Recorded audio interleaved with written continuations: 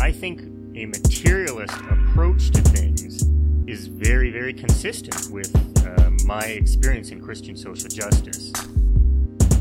I feel like the deeper I get into anarchist practice, the deeper my faith is getting at the same time. I would hope that, securing means of life for all would be something all people of faith would say, oh yes, that's at the basis of what we believe. Those who are most marginalized know the most about the true, the good, and the beautiful. To me, it's less that I think building class solidarity is a bad thing, as much as it seems like if you don't attend to things like anti-black racism, that's always going to get in the way of building class solidarity, actually.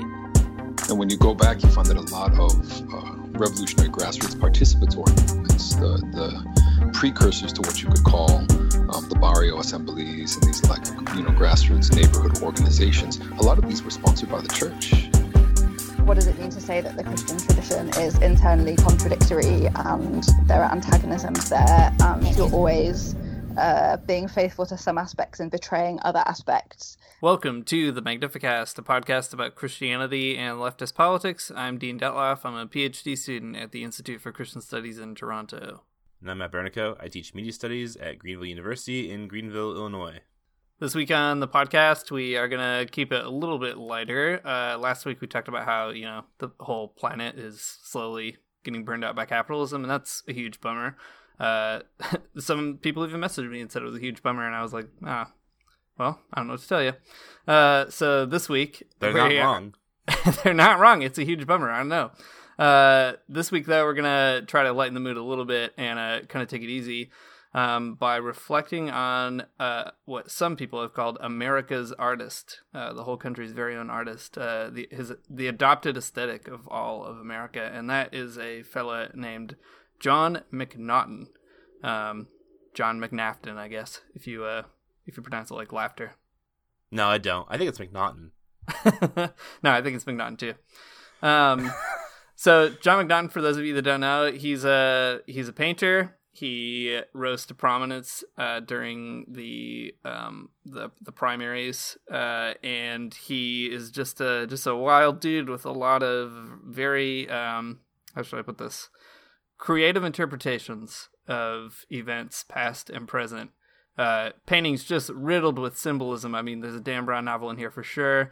Just uncovering the layers and layers of meaning that he puts on the canvas. And we're going to try to take a few of those apart. But don't worry, we are going to talk about communism as we go, and talk a little bit about some things like socialist realism and kitsch and what Christian kitsch might be like. But just to kind of set the stage, Matt, do you want to give us like a roadmap here of some of the Naughton paintings we're going to examine? Yeah, so we've selected sort of a smattering of paintings that we can kind of unpack throughout the show. We're going to start with one called Via Dolorosa, which is, as Dean told me just before this, which means the way of the cross. I guess a Catholic thing. Protestants don't know about it. We don't know any words that are in different languages, just English. So we're going to take a look at that painting here, and then we'll kind of move our way through some of McNaughton's more famous pieces. We've done this on a previous episode, but this time we're getting really into it. So not just jokes, but analysis. That deep, good, scientific, socialist analysis that you weren't here for. You're here because it's a Christian podcast, but also you get the scientific socialism. That's right. Science degrees. Science degrees. Mitochondria is the powerhouse of the cell. So... We're going to start off taking a look at Via Dolorosa, Jon McNaughton's painting that is just a masterpiece. Dean, how would you describe this to somebody who is, say, listening to a podcast and wondering what we're talking about?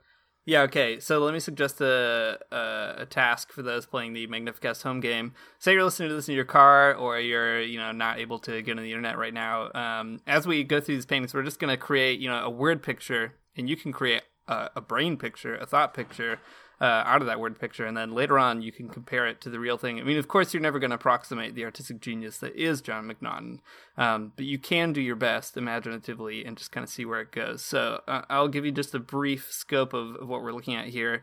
The first painting in our curation, our special curation in the Magnificast Museum. So Via Dolorosa, in the center of the frame is an image of Christ being burdened by the cross, like you might see in a Stations of the Cross series in a church. And coming to his aid is a young gentleman, probably in his mid-20s. He looks like he just rolled right in off of Wall Street. And he's got one arm on Jesus' shoulder, comforting our Lord and Savior, and another arm outstretched a little bit. We'll talk a little bit more about that in a minute. And then surrounding these two figures, these two holy men, are just a smattering of all kinds of people. And when I say all kinds of people, I don't just mean all kinds of random people. I mean people like, here's just a couple. You've got Mother Teresa. Really familiar face. You definitely are going to recognize her. If you look a little closer, you might see someone like John Calvin, a few prominent theologians. John Paul II's in here. And if you keep on looking, you'll notice other fun folks, for example, like Karl Marx or Vladimir Lenin, Chairman Mao, Joseph Stalin, and some deep cuts like I'll save some of the special ones, but a variety of American presidents. You've got some terrorists in here, just some big giants of humanity from across the spectrum gathered around to see this scene.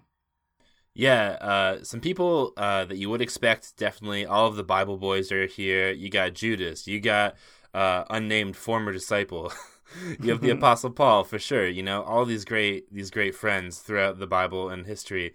But then you got some real weirdos. Sigmund Freud's back there.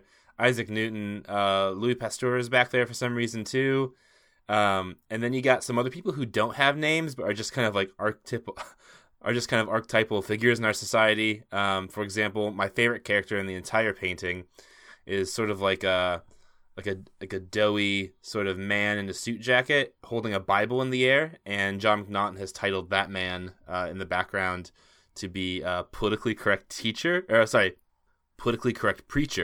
And, pretty great to include him right back there, that he's politically correct. It's a really important thing. We know that he's the politically correct preacher because there's a really fantastic gadget on Jon McNaughton's website where a few of the paintings are called interactive paintings, and you can scroll your mouse across the faces of these beautifully rendered individuals and get a little bit more knowledge about it. So, for example, politically correct preacher, short description follows. In today's society, often political correctness is preached from the pulpit. The Bible's interpreted to fit the mold of feel-good preachers who claim good is evil and evil is good. There's some more. There's some biblical judgments that follow, but that's the kind of flavor text you're getting on an image like this. There's so much going on in this picture, and so many sort of historical figures. I mean, obviously some of our favorites. We got Lenin, we got Marx over here. Under the Marx picture, Jon McNaughton has written this kind of big explanation of who Karl Marx was. But at the very end of the big explanation, Jon McNaughton writes, "You might say communism is the great antagonist of Christianity." And I guess, not exactly wrong, but as we've shown on our podcast, there's some complications with that, Jon McNaughton. Lenin also killed like a gazillion Christians, in case you didn't know. Yeah, they're all there though. All of these guys. It's kind of just a weird thing to put all of these people, these historical figures, around Jesus, and like they're all responding to him in one way or another. Like some people are like crying and very upset that Jesus is about to be crucified, but Karl Marx and some of the other folks are like pointing at him and like jeering. So kind of an interesting tableau he set up here for us. Yeah, it is. There are loads of communists in here. So we mentioned Stalin and Lenin. Fidel is in here. Kim Jong-il is in here. Khrushchev, he's back there too. Khrushchev, Mao. My favorite, though. Okay, here's my favorite in the entire painting. Just scroll. I don't know if you've seen this one, Matt, but put your mouse on Khrushchev. And then scroll just to the left. You're going to see Satan. And then right underneath Satan. Go ahead and check that guy out. Christian leader? Yeah, go ahead and read that description of Christian leader. It's so good. Oh my god, I wasn't expecting this. Okay, Christian leader, right by, to the left of Khrushchev, and then below Satan, Christian leader. This represents a modern Christian leader whose image cannot be shown because of copyright restrictions. Why do I feel like there's a backstory to this? I know, right? Oh my gosh. So that's just what's so great, I think, about this website in general, is there's all kinds of Easter eggs floating around in these paintings, and you can just I mean, if you're anything like us, you can lose a whole couple of hours to uncovering them and giggling about them. I mean, we've been looking at these paintings for like 20 minutes, and I just now discovered Christian leaders, so the gifts keep on giving. Yeah, I love when I find Easter eggs in video games or in movies or something, but now here's a painting with Easter eggs, and really that's what art has been missing all of these years.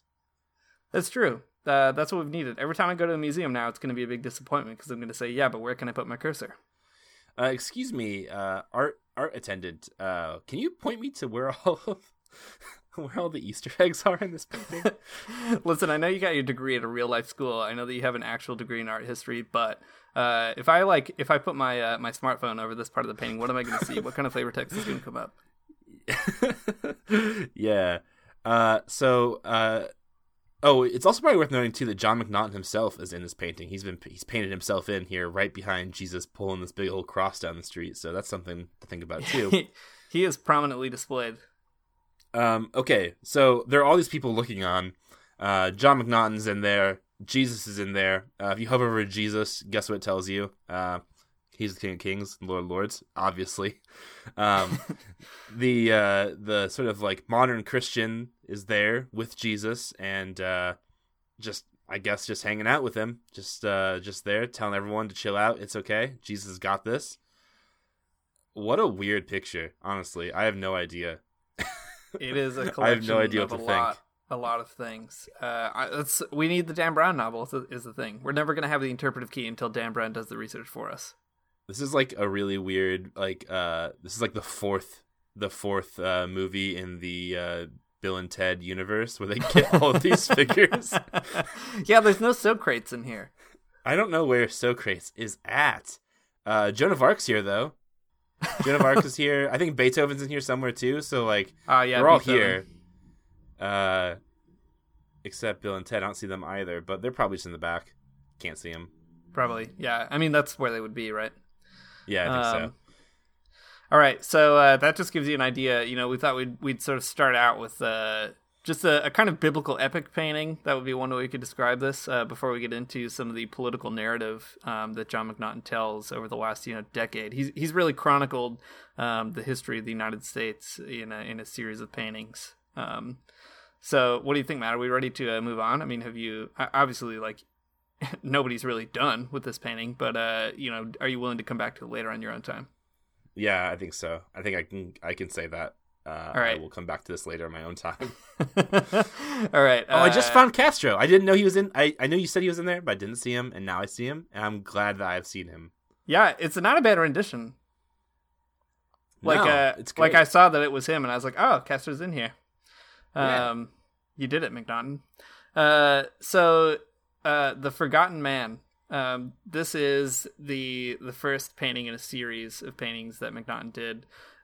Just kind of, reflecting on the state of the United States. This is when Barack Obama was still the president. And, man, it is something else. Matt, I went ahead and drew us into the, cinematographically into the last painting. So I'll invite you to do this one. Yeah. So The Forgotten Man's a really important painting within the McNaughton Oeuvre. It was one that somebody actually bought. Okay, people have bought a lot of his paintings, I guess, but Sean Hannity bought this one on TV. It was an episode of Sean Hannity's show where he bought this painting from So the you know painter. it's real.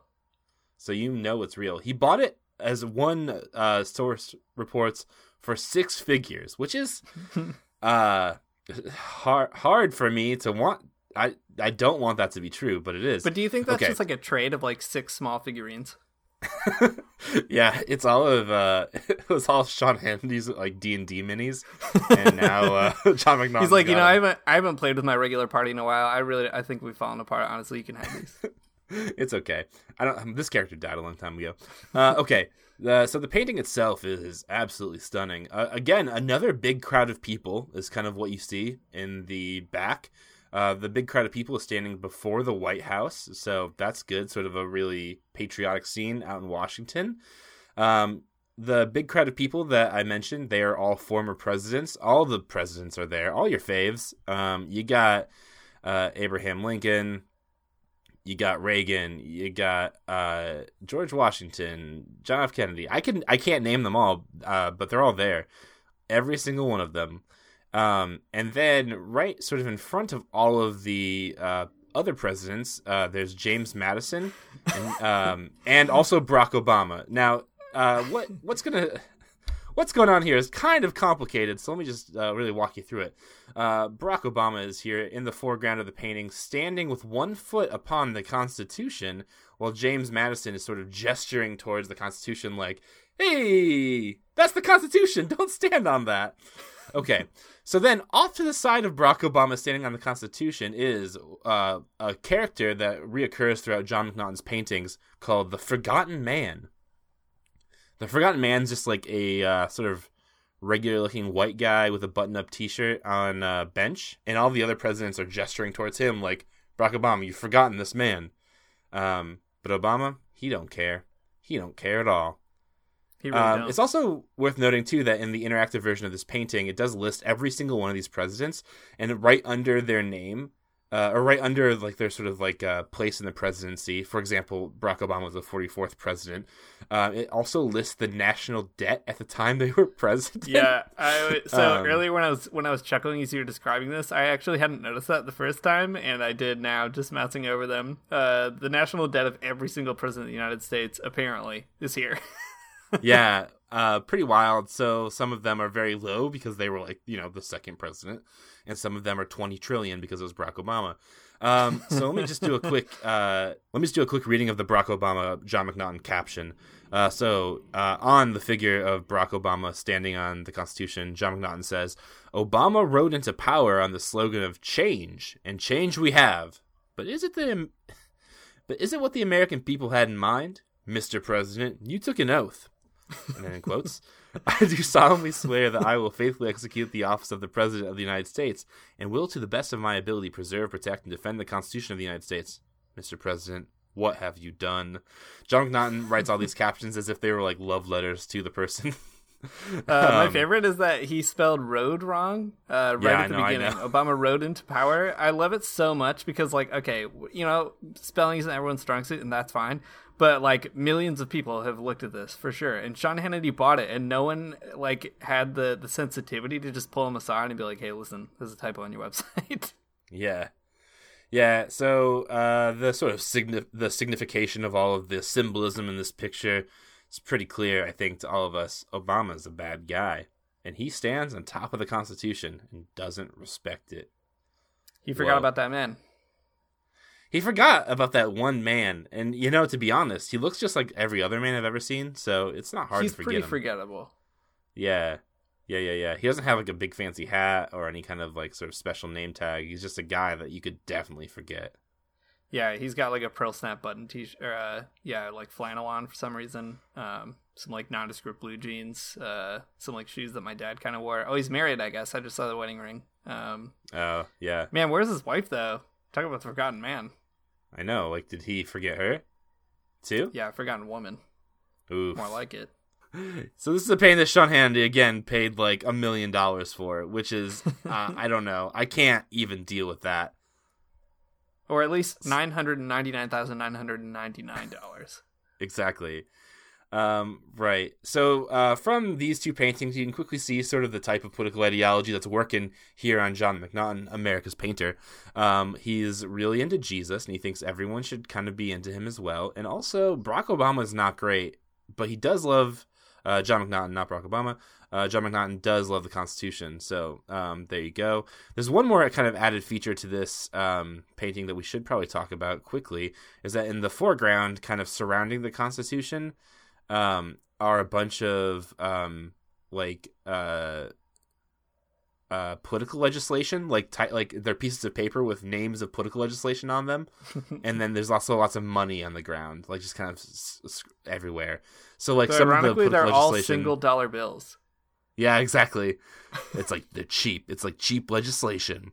So some of the bills that are on the ground are the Social Security net, which is not like a bill, but just says Social Security net on it. There's one that says the Patriot Protection. Oh, shoot, I can't read it. The Patriot Protection Care Act. I don't know what that is either. Again, I think that's made up, but it's just like supposed to represent just politics and money. Oh, disgusting. That's right. All right. We should probably also note the caption on the Forgotten Man himself. This is really important because there's going to be an entire epic narrative related to the journey of this Forgotten Man. So understanding him at what we might call rock bottom or the beginning of this hero's journey is very important. So I'll just pull out a couple of important quotes. So first of all, McNaughton writes, he represents every man, woman, and child of every color and creed who is an American. White men, that's just what they do. Like you and me, he hopes for a better life, to find the American dream of happiness and prosperity. But now, because of unconstitutional acts imposed upon the American people by our government, we stand on the precipice of disaster. He asks a variety of questions. One of them, especially pertinent to us, is the following. This is a long question with some commas. He says, do you think that the redistribution of wealth, uncontrolled spending, and free handouts for everyone at the cost of burdensome taxation and destruction of our financial system will lead us to some kind of socialistic utopia? So those are just the kinds. I don't think that it will. No, I don't think so. I don't think anyone really does, except for Jon McNaughton, because he's genuinely afraid of it. But anyway, that's the kind of character that we're dealing with. So we'll move on to some of the next paintings in a second here. But before we do that, let's just take a break, take a step back, and talk a little bit about what people really come to this podcast for: Christianity and communism / socialism. I think so talking about Jon McNaughton is interesting because he's not just a guy who paints, but he's actually tapped into a weird cultural moment, and he's like selling these paintings to actual people who have cultural influence, and he's trading on Christian themes and political themes, and there's all kinds of weird aesthetic sort of elements built into it. And I mean, there's a lot of different kind of socialist theories about how art works or how it should work. But we thought it might be fun to use this as an opportunity to talk about something like Soviet realism, right? So this is sort of art made with a direct connection to the masses, the workers, actual human beings of Russia. And you might sort of wrongly read something like Jon McNaughton, I think, as coming down to the masses in a weird, similar propagandist way. But I think there's some important differences there. So Matt, you're a real arts guy more than me. So I'm going to throw that over to you to sort of maybe set more of the discursive parameters that we can actually talk in. Yeah, I'm an arts guy. I don't know if that's true. I've been to museums before, though. Yeah, so I think Jon McNaughton is really interesting for all the reasons you said. He definitely has sort of tapped into a cultural moment. Jon McNaughton's fun for us because we can make fun of him, and it's very easy because his paintings are just over the top and silly, and follow have a kind of out there political message. But it is kind of a bummer because people do take him seriously, and some people actually really like Jon McNaughton. For example, this is just an anecdotal example, but still, I think it holds up. I think a few months ago, I tweeted ironically about a Jon McNaughton painting. The irony wasn't directly obvious unless you kind of know me, but I got so many follow backs and so many faves from MAGA folks. It was uncomfortable. So it's not like there's no audience for this type of thing. There clearly is, right? People, especially in sort of the end of Obama's presidency, and there was this spike in very conservative takes. These types of things became really popular. I read one article about Jon McNaughton too, where he was selling these in. So Jon McNaughton, quick history lesson on who he is. He lives in Utah, and he went to Brigham Young University, and they even sold his paintings in the BYU bookstore, which is pretty crazy. Just because like I can't imagine seeing one of these in a university bookstore, but okay. Hey, it happened. Anyways, they purportedly made a lot of money off the paintings, but ended up removing one of them because it was too political, and he found that very distasteful. But anyways, all I'm trying to say is that there's an audience for these types of things. People really like these paintings. I feel like I have to go through a lot of lengths to try to explain and convince people that people actually like Jon McNaughton paintings. Okay. All right, so this is definitely a popular type of art in the sense that people like it. There's an audience for it. Again, just reiterating that point. I think, artistically speaking, it's hard to say like what type of genre this is, right? It's a heavy-handed sort of political message. It's propaganda. I think we could say that is not even a stretch. I don't think anyone would disagree to saying it's propaganda. But it doesn't do the things that art usually does. Art usually does, whatever the artist's intention is, but it's usually a type of expression within certain conventions of style and format with regards to painting.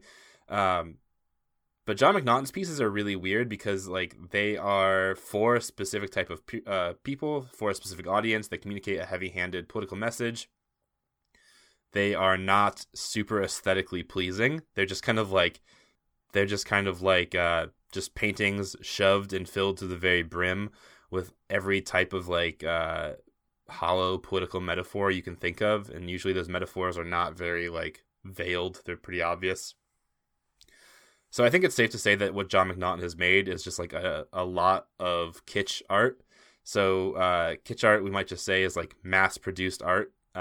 It's for the masses. It's not to make you think about things, right? It's not an expressionist painting where you're like, what could this possibly be? The message is very clear. The message is so clear, in fact, that Jon McNaughton puts them on t-shirts. Okay, so it's kitsch art. Historically, when it comes to kitsch art, people talk about all kinds of other types of artistic movements.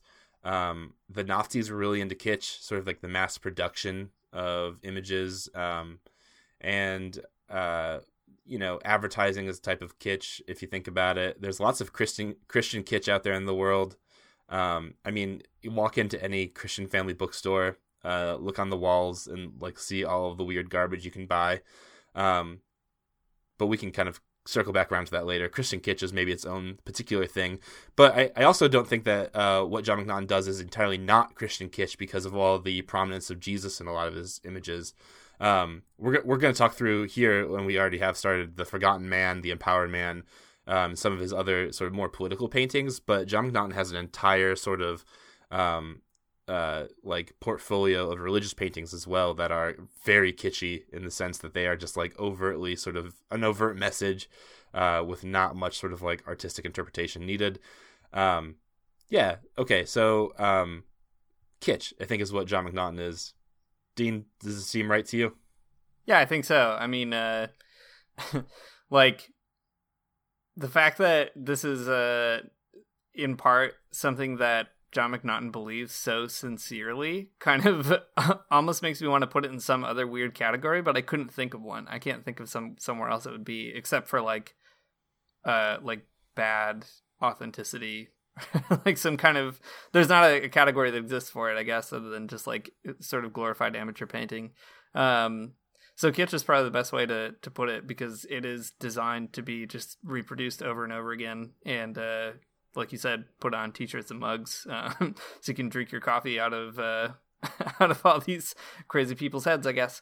So I think what's wild about McNaughton and trying to think through how his art functions is that it's not kitsch in the same way that, if you go to Walmart, you can buy a photograph of, I don't know, like a bridge in Amsterdam or something, and it's the same picture of a bridge in Amsterdam that every person, everyone's aunt has one or something. It's not kitsch in that same way, right? Because that's completely innocent. It has no actual value except as a purely decorative sort of function. But in this case, there's something that I think McNaughton assumes is actually artistically valuable, or something you would maybe want to have in your home or something, but is actually really intentionally off-putting, brutally didactic in a way that kitsch often is not.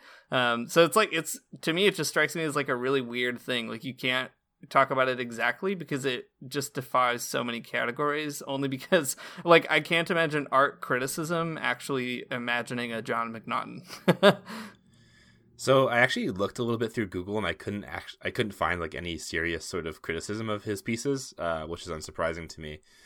But I think that you're right. There is like, to say this is kitsch is not to say this is like the same as going to Walmart and buying like a Live, Laugh, Love plaque for your mom or something. Right. There's something else kind of going on here. I think that for Jon McNaughton, I think he imagines his art because it says something critical.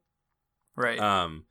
And like, that is, I think, for him what it means to do like some kind of serious art. But I think that he's wrong because this is something like even stranger. I mean, like if Jon McNaughton painted this and it was completely done, it was like done in a completely ironic way, I would probably feel way differently about it. But since he is so authentic about it, it's like awkward and kind of embarrassing a little bit to even think through it like that. Yeah, it's like, in complete honesty, like this very painting, The Forgotten Man, could be like the DVD cover of like a Tim and Eric DVD or something. You know, right. like and I'd be like, yeah, I'm gonna buy that. Yeah, exactly, because it would be very funny. Yeah, totally. There is some kind of other weird connection I think we can make here, and we have to do a little bit of thinking through what it actually means. So I'm going to propose the idea, and we'll see if this sticks for anybody. Okay, so it's propagandistic, right? There's sort of like a real political message to it. There's a sense in which it's critiquing the hegemony of the Obama era, or of liberalism, or of socialism somehow, but not really. It's for the masses, and that is clear because you can get it on T-shirts. It's kitsch because it's mass-produced. You can buy it, that kind of thing. It's also like really gross and that kind of thing. So it's definitely supposed to persuade people to sort of believe some certain things. It appeals to people with certain types of sensibilities already, right? So it's propaganda. But Dean, what if Jon McNaughton has actually just made many iterations of very conservative socialist realism? Okay, so I think there's something to that thesis, but I think it has to be augmented in a certain way. We could talk more about that in a minute, because here's what I think it gets at. It gets at something where socialist realism is kind of an attempt to like remake the world in a certain way, through artistic projects, like to create an aesthetic environment where people believe that certain things are possible or true or real. And it's a sort of coming together of like really intentional thinking by people who actually know what they're doing, like specialists, but also like mass appeal and like intentional mass distribution. Where I think it's a bit different, though, is that I mean, not only is it different in terms of ideology, obviously, but like Soviet realism has nothing to do with like the demands of the market, for example. I mean, you could just like be employed, and that's like what you do. Whereas something like Jon McNaughton, like if nobody bought this stuff, like he couldn't make this kind of garbage.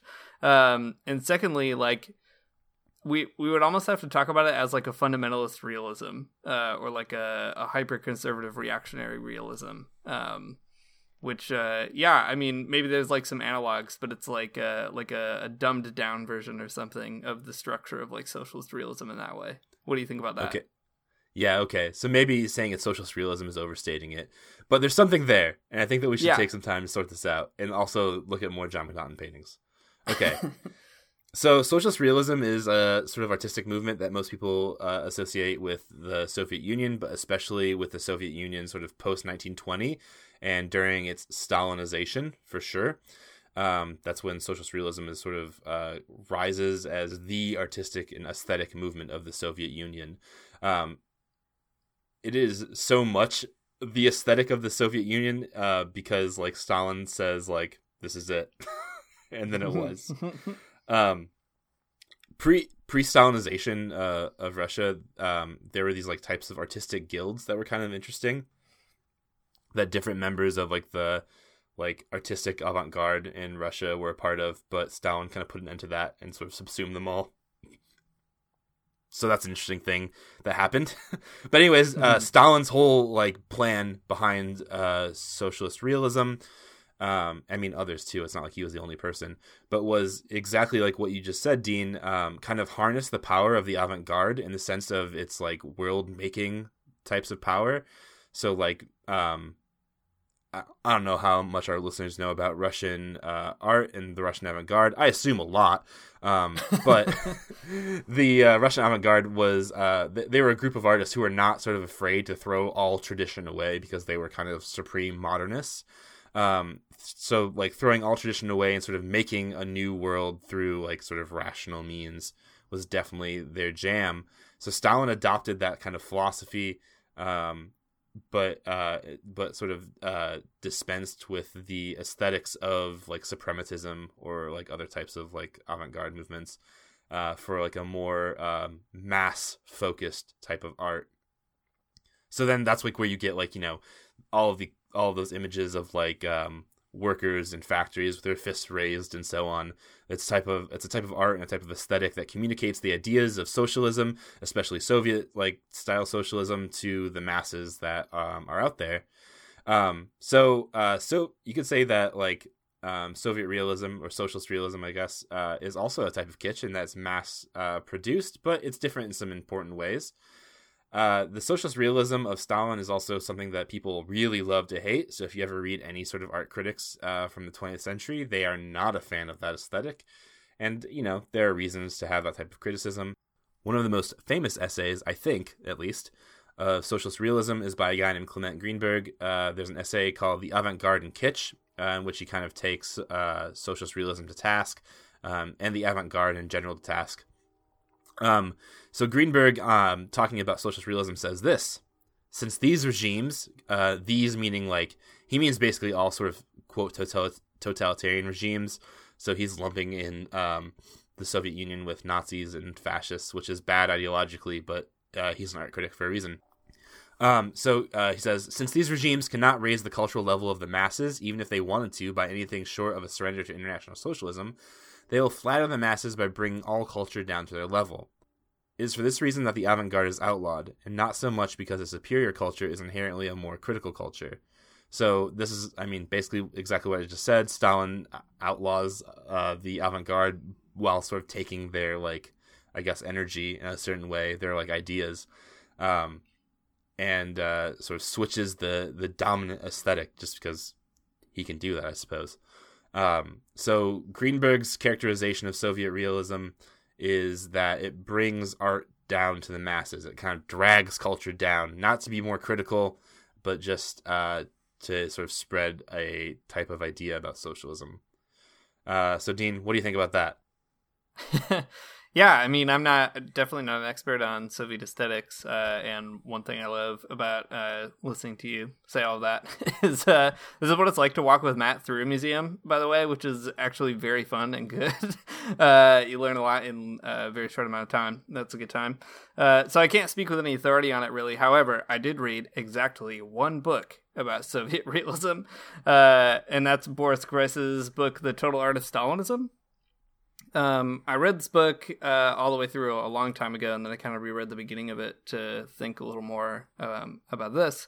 And Groys is really fascinating because he was like doing art criticism in the Soviet Union, and then after it fell, he moved to Germany and then to the United States and some other places, and just started writing about like philosophy and art that was happening in the Soviet Union and kind of what it means to think through that today. So, I mean, he makes a lot of intentionally kind of controversial claims, I think. But his read on Stalinism in general is to read it as like a gigantic aesthetic effort to try to sort of recreate the world in a certain way. Just like you were saying, Matt, where Stalin it sort of internalizes this habit or this sensibility from the avant-garde that tradition is something that you can just overlook and you can build something else in its place. But I think what's really fascinating about the way that Groys reads it is it's actually sort of a counterpoint to the Greenberg stuff, and intentionally, like, he interacts with that literature. So he says things like this. Gross writes, socialist realism was not created by the masses, but was formulated in their name by well-educated and experienced elites who had assimilated the experience of the avant-garde and been brought to socialist realism by the internal logic of the avant-garde method itself, which had nothing to do with the actual tastes and demands of the masses. So, like, okay, he kind of agrees with the Greenberg thesis that, the avant-garde is kind of, like, brought down to the level of the masses. But what I think is a little bit more interesting is that that's not necessarily, like, a bad thing, and it's not necessarily a good thing either. But for Groys, it's just like a thing that happened. That this is sort of a really wild experiment of bringing extremely like niche and accelerated ideas into like more banal daily life. And there's something kind of like radical and wild about that, actually, despite whatever other kind of problems we might want to like index in terms of the Stalinization of Russia. I don't know, Matt, what do you think about the Groys story of all of that, of socialist realism? Yeah, I think Groys's take is a little bit better than Greenberg. Way more nuanced. I mean, Groys wrote an entire book. Greenberg wrote an essay. So you got to expect that a little bit. Yeah, I think that just Groys pointing out that socialist realism is not just like sort of this like dumb art, but it has like sort of like an avant-garde method to it. Kind of overturns a little bit what Greenberg says about about like a lack of critical culture or something. I think socialist realism is a type of critical culture, actually, because it is itself a critique, and it's like a world building type thing, right? So it has to have some type of like criticalness in it. So I think that, yeah, Groys gives us a little bit of a bigger way to think about socialist realism than just like, I don't know, it's bad and it's for just everybody or something. Yeah, for sure. I think it's cool too because like it's really easy to write off Soviet or socialist realism as just propagandizing. You know, like this is just art made for the sake of trying to like bully people into agreeing with you through, you know, forcing it on them at every turn or something. But what's actually more interesting about it that Groys points out is that this is like an artistic experiment that's being done, and there are creative energies that are involved in it. And it's not as simple as just propagandizing, even though it clearly has a propagandist purpose to it. There's a real like set of kind of there's like an emerging tradition in its attempt to break away from past certain traditions. I think that's like a way more interesting way of reading it. Yeah, I agree. Well, so it's for those reasons though that I think that Jon McNaughton is kind of doing something similar, but different for important reasons too. Okay, so we talked about sort of a Christian painting that he's done, and we can kind of talk more about his Christianity in a while because it's, you know, different. It's worth pointing out too, just to be like completely transparent about this. Jon McNaughton is like a Mormon, but like I think that even his Mormonism is a little bit like out of the ordinary. Yeah, it's like evangelicalized in a weird way. It's evangelicalized in a way, but also like, I mean, Mormonism is like, you know, a conservative religious ideology for sure, but also like, I think that he tends towards a pretty extreme side of that. I don't know. I know some folks who are Mormon and they're just perfectly pleasant and also very progressive. So there. Yeah.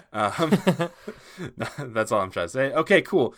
But there's a certain type of energy that is kind of like following that avant-garde, like ready to recreate the world kind of energy, in the sense that like, okay, in Forgotten Man, there's this like scene with Obama standing on the Constitution, right? It's a very critical painting. It's critiquing the sort of like liberal socialist whatever thing that Jon McNaughton sees in the world. It's drawing at a critique about sort of about contemporary politics, but it's also creating a sort of scene where everyone else in the United States politics, all of the Republicans, all of the founding fathers, they're there and they're also anti-Obama, right? So it's recasting the present in like the light of a imagined past. And like, I don't know, sounds like that avant-garde energy to me, right? That's that world building power that I think Stalin saw as like, you know, strong. Yeah, for sure. There is something to that, no doubt about that. And I guess, yeah, this is an interesting thing too, because McNaughton's art is it's attempting to have a mass appeal. But I think one major part where a difference is that it can only really have mass appeal because McNaughton doesn't appear to have a critical consciousness that takes him outside of a certain kind of like banality. Like there's no sophisticated avant-garde that informs these kind of paintings. In fact, most of the profiles in this very painting are all, like, I'm mousing over them now, you can tell which presidential portraits he has literally just ripped off to paint into here. Like actual photos of like George W. Bush, for example. So in that sense, it's like, I guess that's where it sort of moves back in the kind of kitsch direction. Because he like can't actually imagine a totally different world. He's just kind of creating like very strange collages of impressions. Yeah, I think that's a really good observation. It's also the case too. This is my official, if I gave the official Artman take, this is the official New Media take, that his paintings also don't work unless you're looking at them online. Because like, I mean, there are all these figures in them, and chances are you won't know who half of them are.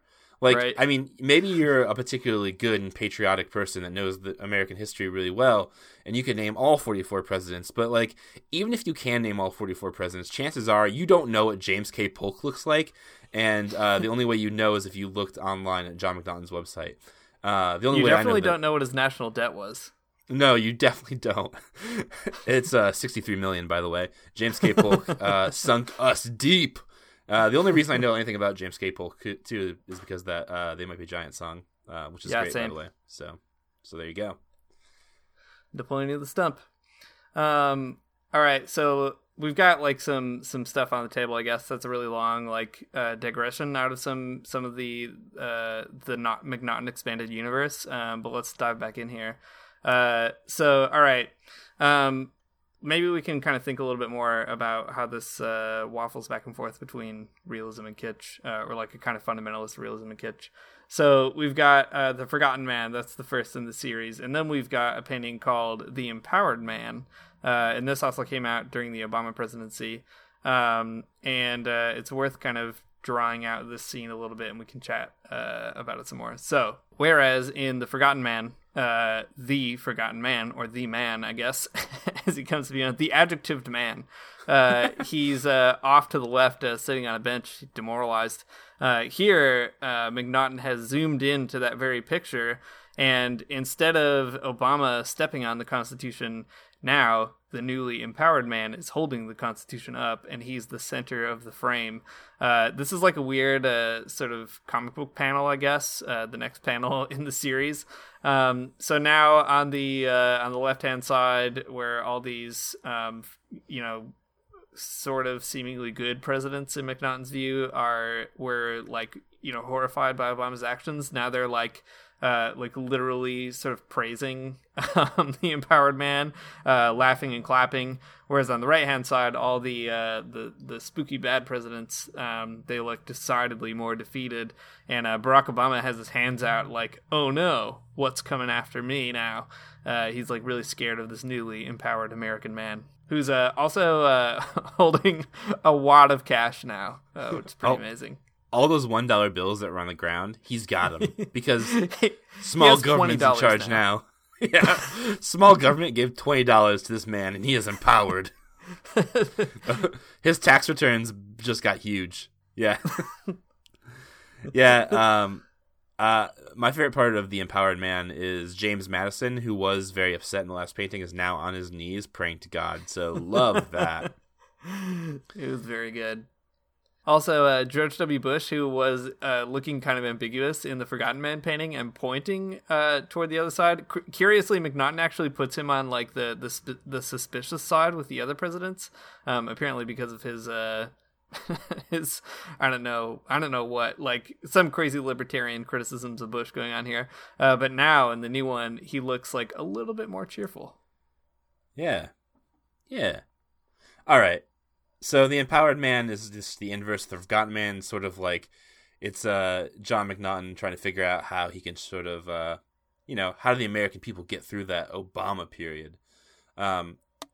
just one more quick digression. There is another painting that Jon McNaughton has made called Abomination, and you got to look at it. It's we couldn't describe it on this podcast. It's actually beyond words. So you just have to look it up because it's too much. And once you see it, you'll be like, they were right. Because you can't describe what it is. I mean, none of these work in the audio medium, but that one especially does not work. Yeah, well, I mean, like all of the rest of them are like people standing in front of White House, but Abomination is just too much. It's too much to say. Okay, so there's the Forgotten Man. That's man sitting on bench, looking very sad. There's Empowered Man. That one's man standing in front of bench, clutching Constitution. We get to the next one, which I think has a lot more to do with maybe it's more in the lane of this podcast, in that it has a lot of religious symbolism in it, but also political. So the third sort of panel in this hellscape of a comic book is called "You Are Not Forgotten," and this is a painting that Jon McNaughton does that signals the beginning of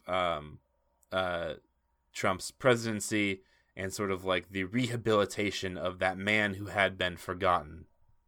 So in this painting, there's a lot going on. Okay. So, again, it takes place in front of the White House. The same bench that guy's been sitting in the entire time is still there. All of the old presidents, though, they're gone, which is, I think, pretty important. It is. In their place is just this like is the avant-garde moment. This is it's so avant-garde. It's like avant-garde as hell. So all the old presidents are gone, and they've all been replaced by like veterans and people holding flags, and some military people, and some police officers. Am I missing anybody? Is there anyone else that's in the background that's really important? I can't tell. That looks about it to me. Who's that? Who's the guy right behind Trump? He's actually somebody. Well, there's Mike Pence. Like that one. Yeah, Mike Pence is there, but there's like that one sheriff that Trump did something with. Yeah. Shoot. I don't remember his name. It must not be important then if I can't. Okay, so all the presidents have been replaced, and now all these other people are there, just like regular sort of Americans. Trump is standing in the foreground where Obama used to be, and then the Forgotten Man has shown up and is now planting a small tree in the dirt. But he's not forgotten anymore. He's with his family. There's a woman to his left and a very a young girl to his right, who I suppose are his family. He still has that same shirt on, which must be just stanky by this point. But Trump's there gesturing. It's been a couple years that he's been living on this bench. Yeah, that's right. Trump's there just kind of gesturing at him like, "You're doing it. I have not forgotten you, Forgotten Man." And then this is where the whole picture kind of comes together for me. So Trump is there in the foreground where Obama was, because now Trump's the president. All the old presidents are gone. He's like this new guy that's like here to like, kick ass and take names or whatever. But what is really significant about this painting is that Trump is standing on the head of a snake, which is some real biblical imagery right there. I mean, it's some libertarian imagery too, in a kind of a bad way, but it's biblical in the sense of like, Mary treading on a snake. Dean, what can we make of this wild thing here? What do we do? Yeah, I mean, it is a crazy scene, no doubt about that. Just very surreal. There's a lot happening. But in his own description, he says at the end, "I want a president that will crush the enemies of liberty, justice, and American prosperity. They may have the power to bruise his heel, but he will have the power to crush their head." A lot going on here. Not least that Trump is some kind of strange analog for the Virgin Mary, I guess. There is so much happening, but it's that weird messianic kind of trope that you see in this painting that is probably the most troubling and the most like genuinely kind of fascist thing about it. The idea of sort of seeing Trump as, the crusher of all enemies of American prosperity, and then identifying all of that with like Satan as symbolized in the serpent, and Trump crushing him is just a whole nother level, I think, of like really troubling religious symbolism that has actually sort of aggregated around Trump through no fault of his own, like just purely imposed on him by people who kind of want a theologically imaginative aura around him.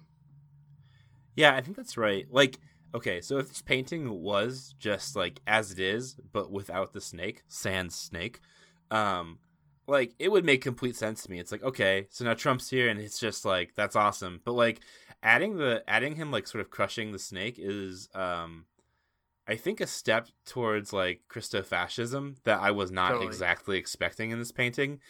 Like, listen, yeah. I teach at an evangelical college, and like, I don't know, I get that people like Trump and they think that he's a big deal.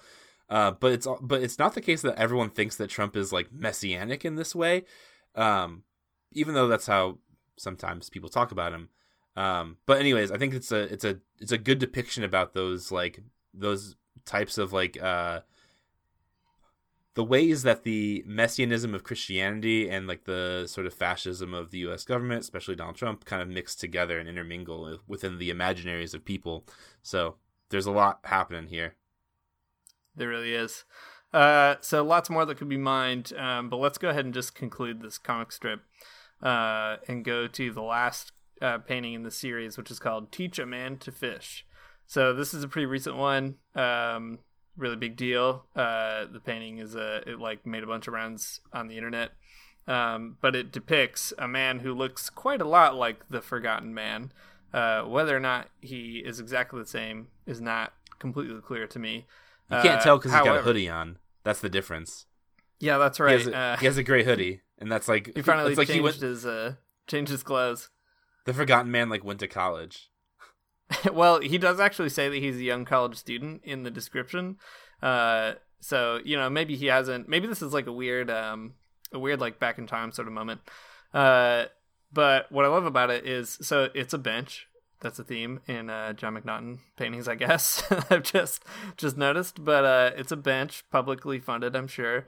And Trump is on the right-hand side. The young college ward is on the left-hand side, and he's looking through a tackle box while Donald Trump is showing him a baited hook, some real levels of irony that I don't think McNaughton fully understands.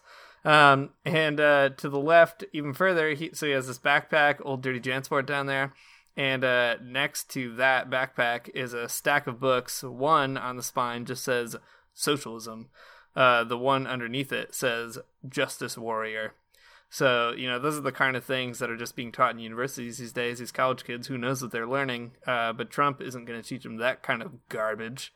He's going to teach them how to fish for himself so that he doesn't have to wait for the government to fish for him, I guess. So it's a pretty serene scene. I mean, if you deleted all the, like, human figures out of it, it would just be like a really boring postcard of, I don't know, sitting in like a meadow or something. But yeah, I mean, there's a lot of kind of ideological weight behind it. But I think one thing worth calling attention to is just in the product description here. He says, Trump has suggested through his educational policy that people can be taught a skilled vocation. How will Trump make America great again? I believe this mantra is about giving American citizens an equal opportunity to find success. Equal opportunity is different than equal results. You can give a man a pole. You can give a man a pole. It doesn't mean he will use it. So that's kind of the ideology informing this serene scene. Matt, anything kind of stick out to you about the conclusion of this series? Yeah, I mean, first of all, Donald Trump he was the guy that confused vocational schools and community colleges, so maybe not the greatest guy to take educational sort of takes from, but okay. Yeah, I think that's a pretty good encapsulation of it. It's also pretty weird. I mean, this is kind of apart from the ideological weight of it for sure, but I've looked at a lot of Jon McNaughton paintings in preparation for this moment right now, and Jon McNaughton is good at painting two things. He's good at painting benches, and he's good at painting Donald Trump. With this painting is the exception to both. Because first of all, the perspective on this bench is really weird to me, and I don't know wrong. Why that is. But the Donald Trump in this painting is so different looking than all of the rest.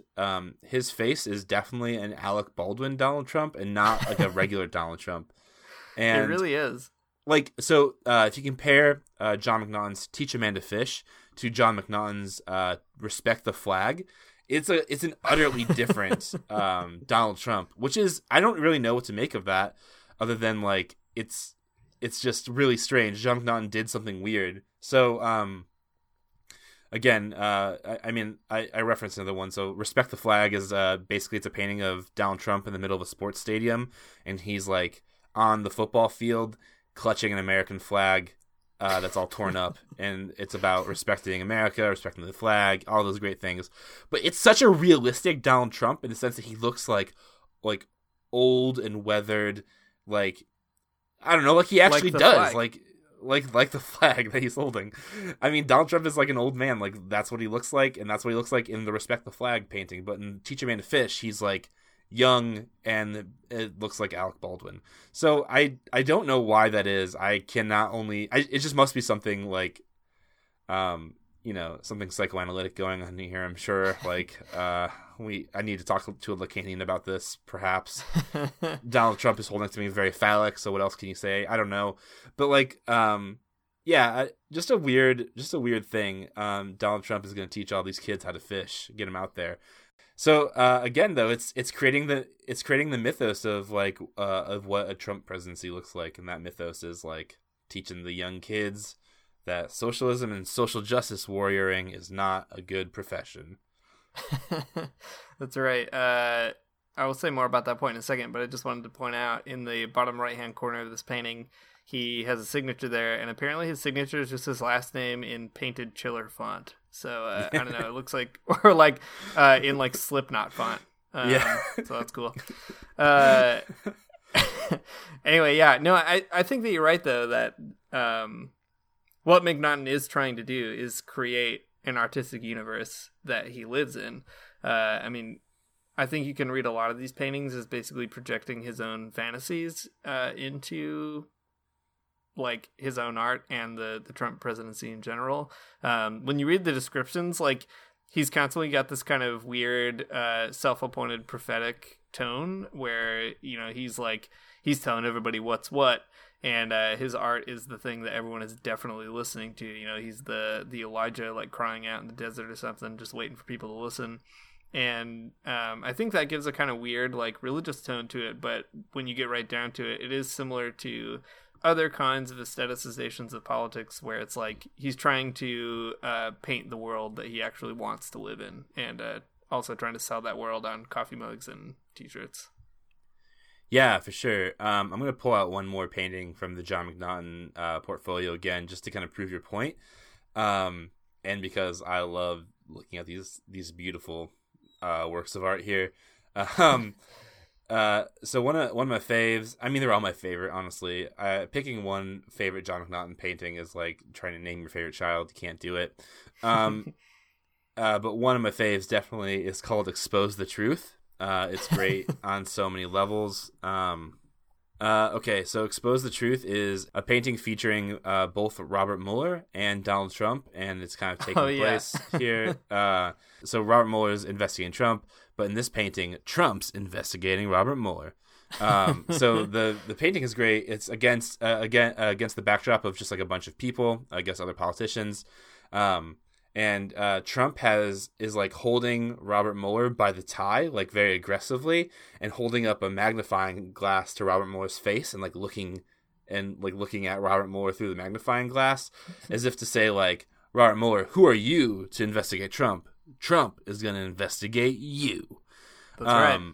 But it's like, it's like Jon McNaughton knows what's happening in the world, or he's heard like news lines on TV or whatever, like headlines. And, like, he's going to paint the opposite. Like, you can't investigate the president because, like, he's the best. So he's going to investigate Robert Mueller. It's like, I don't know, definitely just, like, dreaming up some kind of weird alternate scenario of, like, what Jon McNaughton thinks should happen about the world or something. Totally. I love, personally, I mean, the paintings are amazing, but the descriptions are especially wild. I mean, there's one called One Nation Under Socialism, which is literally just a picture of Obama burning the Constitution, which is amazing. But he says all kinds of wild things about socialism. But my favorite two lines in it are, again, at the end, he says, "At this very moment, our Constitution is literally going up in flames. Amazing, because it literally is not. And, the very final line says why socialism failed, and then it links to a link that's outside the website, and if you click on it, the website does not exist anymore. And you can like pay to register the domain, which I guess we probably should do. Oh my god, we should do that. Okay, well, now you know how we spend the Patreon money. Pulling the curtain back. So anyway, I think, like, all sort of joking aside, like, there is something kind of valuable about just combing through this garbage if you have nothing left to do, which is to sort of get your head around, like, how some people genuinely believe the United States is going, or like has gone, and what they think about socialism. And I guess, like, I don't know, we need some good Christian socialist realists to tell Jon McNaughton off.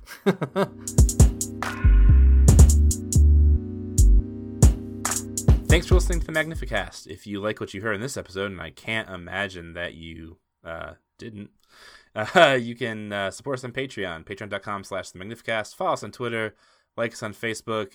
We have a Facebook group called the Magnificast Basement, where just this week I was able to give someone a PDF of a book they wanted. So that's the kind of service and community you can expect to join there. One really where PDFs are distributed. Yeah, exactly. Intro music is by Amari Armstrong, and outro music is by The Illogical Spoon. Cool. Well, we'll see you next week.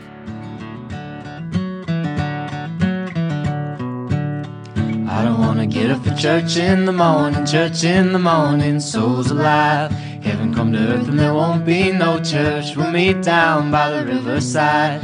There we'll swim with all creation. Never get tired, never bored. Don't worry, someday there'll be no dam between us and our Lord.